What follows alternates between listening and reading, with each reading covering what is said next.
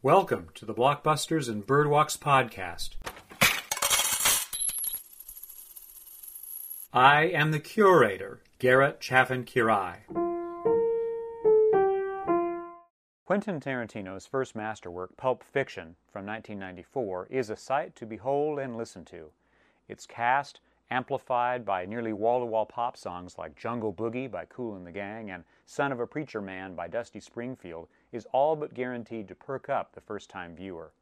I am not that newbie. I saw Pulp Fiction opening weekend at a midnight show in October 1994, and I've seen it many times since, on screens big and small, alone and in groups, in my early adulthood and now in firm middle age. The shockwave it sent through the world of movies is real, and still being felt with all the permission it offered screenwriters, particularly in the shift away from linear stories and an obvious moral core that develops from the decisions of a clear protagonist. Perhaps the greatest influence of Pulp Fiction is its knowing, self-conscious connection with pre-existing art and entertainment that become the basis, through its example, for such works as Trainspotting and Boogie Nights. In fact, there can be no Breaking Bad without Pulp Fiction, but there is no Pulp Fiction without Kiss Me Deadly or Deliverance, among the many movies, TV shows, songs, and art references that Tarantino uses and acknowledges, no longer shy, about attempting absolute originality.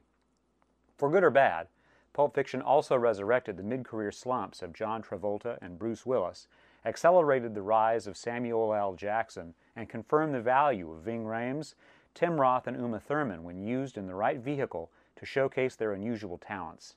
The shabby chic of a Los Angeles-based criminal underworld is equally a gem of realist design meeting cinematic high concept. In the movie, we visit a nostalgic 50s diner and drive on boulevards filled with cars, but no people on the way to low-rise, stucco apartments. It's a love letter to a city made immortal by the entertainment industry, itself organized around the tropes of Pulp Fiction that turned real Los Angeles into real Los Angeles. And it's this fusion of false and true that makes the movie so important. Pulp Fiction is also a repulsive mess that alternately bores and surprises, and it's aged as a symptom of the time in which it was written and produced, the early 1990s. Told out of chronological order through 7 distinct chapters, the clearest story synopsis is: the son of a Vietnam War POW becomes a boxer who cheats a gangster and then reconciles his double dealing with the gangster to live happily ever after. The boxer is Butch Coolidge, Willis, and the gangster is Marcellus Wallace, Rhames. But the balance of the movie is consumed with side stories that trail Butch's double-cross and Wallace's efforts to murder him. Fans of the movie can recite its many one-liners. They call it a royale with cheese, whole tracts of well-performed monologues, Ezekiel 25:17, the Tarantino stamp of great conversation, any two-shot with Travolta and Jackson, and the unnerving constancy of pop cultural references, Correctamundo. The movie's script is a genuine pleasure to read, and its cast works wonders through turns of phrase. I do believe, Marcellus Wallace, my husband, your boss, told you to take me out and do whatever I wanted. The adoption of accents, again Travolta, and the overall impression that people behave according to core memories as much as they ever worry about a difficult boss or a demanding romantic partner, the gold watch. Here's the undigestible nut at the heart of the movie. Tarantino's white people are really comfortable with racist epithets, and his black people end up receiving the brunt of his most outrageous punishments while also being his best characters. In the latter half of Pulp Fiction, Tarantino appears on screen as Jimmy, a Confederate of Jules Winfield, Jackson, the reliable black hitman of Marcellus Wallace and a partner to white hitman Vincent Vega, Travolta.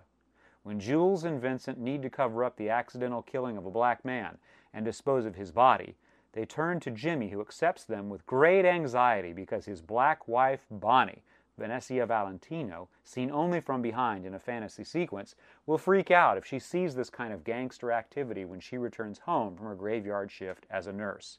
Importantly, Bonnie may be the niece of Marcellus Wallace, making Jimmy part of the criminal family that Wallace controls. Regardless, Jimmy feels very comfortable offering coffee to Jules and Vincent before speaking directly to Jules, an armed killer with a Jerry curl in the following blunt, racist way. Did you notice a sign in the front of my house that said dead nigger storage? No, I didn't. You know why you didn't see that sign? Why? Because it ain't there, because storing dead niggers ain't my fucking business, that's why. For many years, our society has struggled with how to judge epithets among in-group speakers while policing that access among out-group racists. Meaning, white folks who once ruled the culture in all its rhetorical wordplay have yielded somewhat to black folks who have modified our social experience that dots the music, TV, and movies of the last generation. Political correctness coincides with this turn, changing behavioral signals to make everyone more aware of how common remarks and actions can hurt. Then a prominent white artist like Quentin Tarantino says, Niggers! In a blockbuster movie that earns many awards, including the Oscar for Best Original Screenplay, without receiving correction from on-screen characters and with only limited criticism. As someone who regurgitates favorite lines from movies, TV shows, and pop songs, and as someone aware of these influences on my personal behavior, I don't think Tarantino's Jimmy is allowed to say all the things he says. It's like Tarantino believes it is okay for white people to quote Jimmy in reverence for his extraordinarily celebrated movie. It's in the National Film Registry. The logical basis is that it's not racist to quote something so well known and highly regarded, and besides, a person can't exhibit bigotry against a group if they simultaneously express in-group connection, as Tarantino often does, along the lines of, I love black people, or I have lots of black friends. Plus, Tarantino is a terrible screen performer. He can't get through Jimmy's dialogue in a believable way, so the defense he's offered, the argument that his dialogue is actually very close to the way people talk when they're not on blast, rings false. Why do I say this? I'm white, and I do not use racial insults without reservation, this essay included. Through years of living in a racist society, I've become wary of how I can behave in a racist fashion if I use words indiscriminately, and this reticence to cause offense stands in opposition to many of the characters in Pulp Fiction.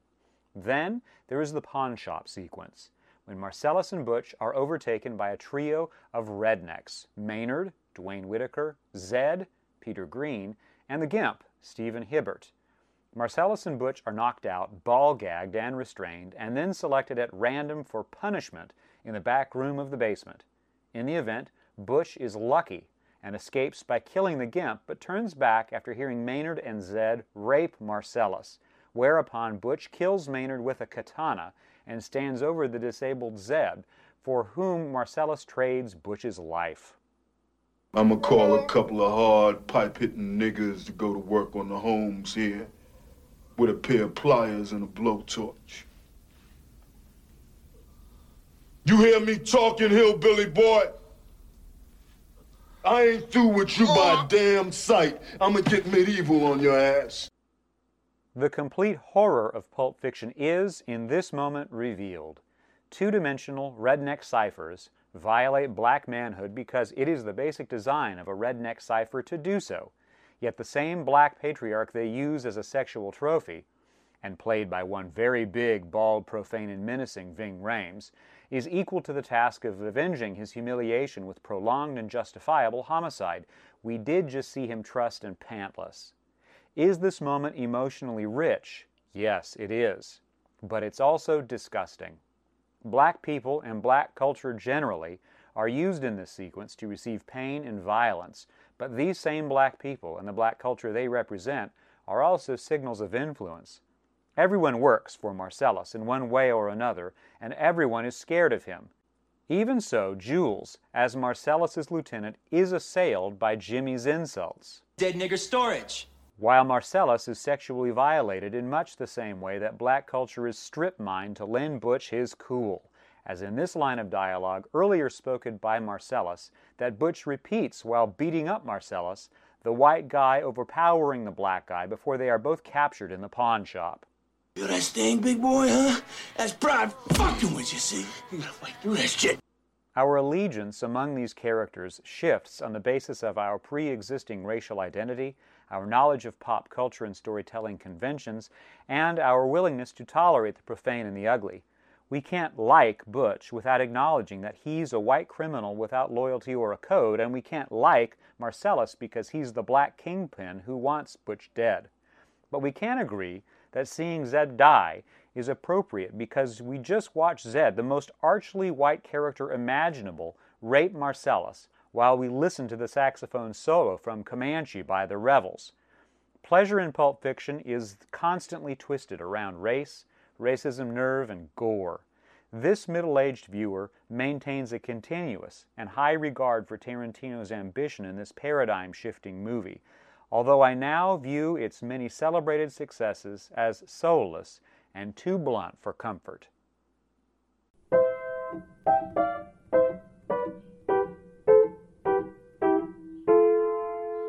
Thank you for listening to the Blockbusters and Birdwalks podcast.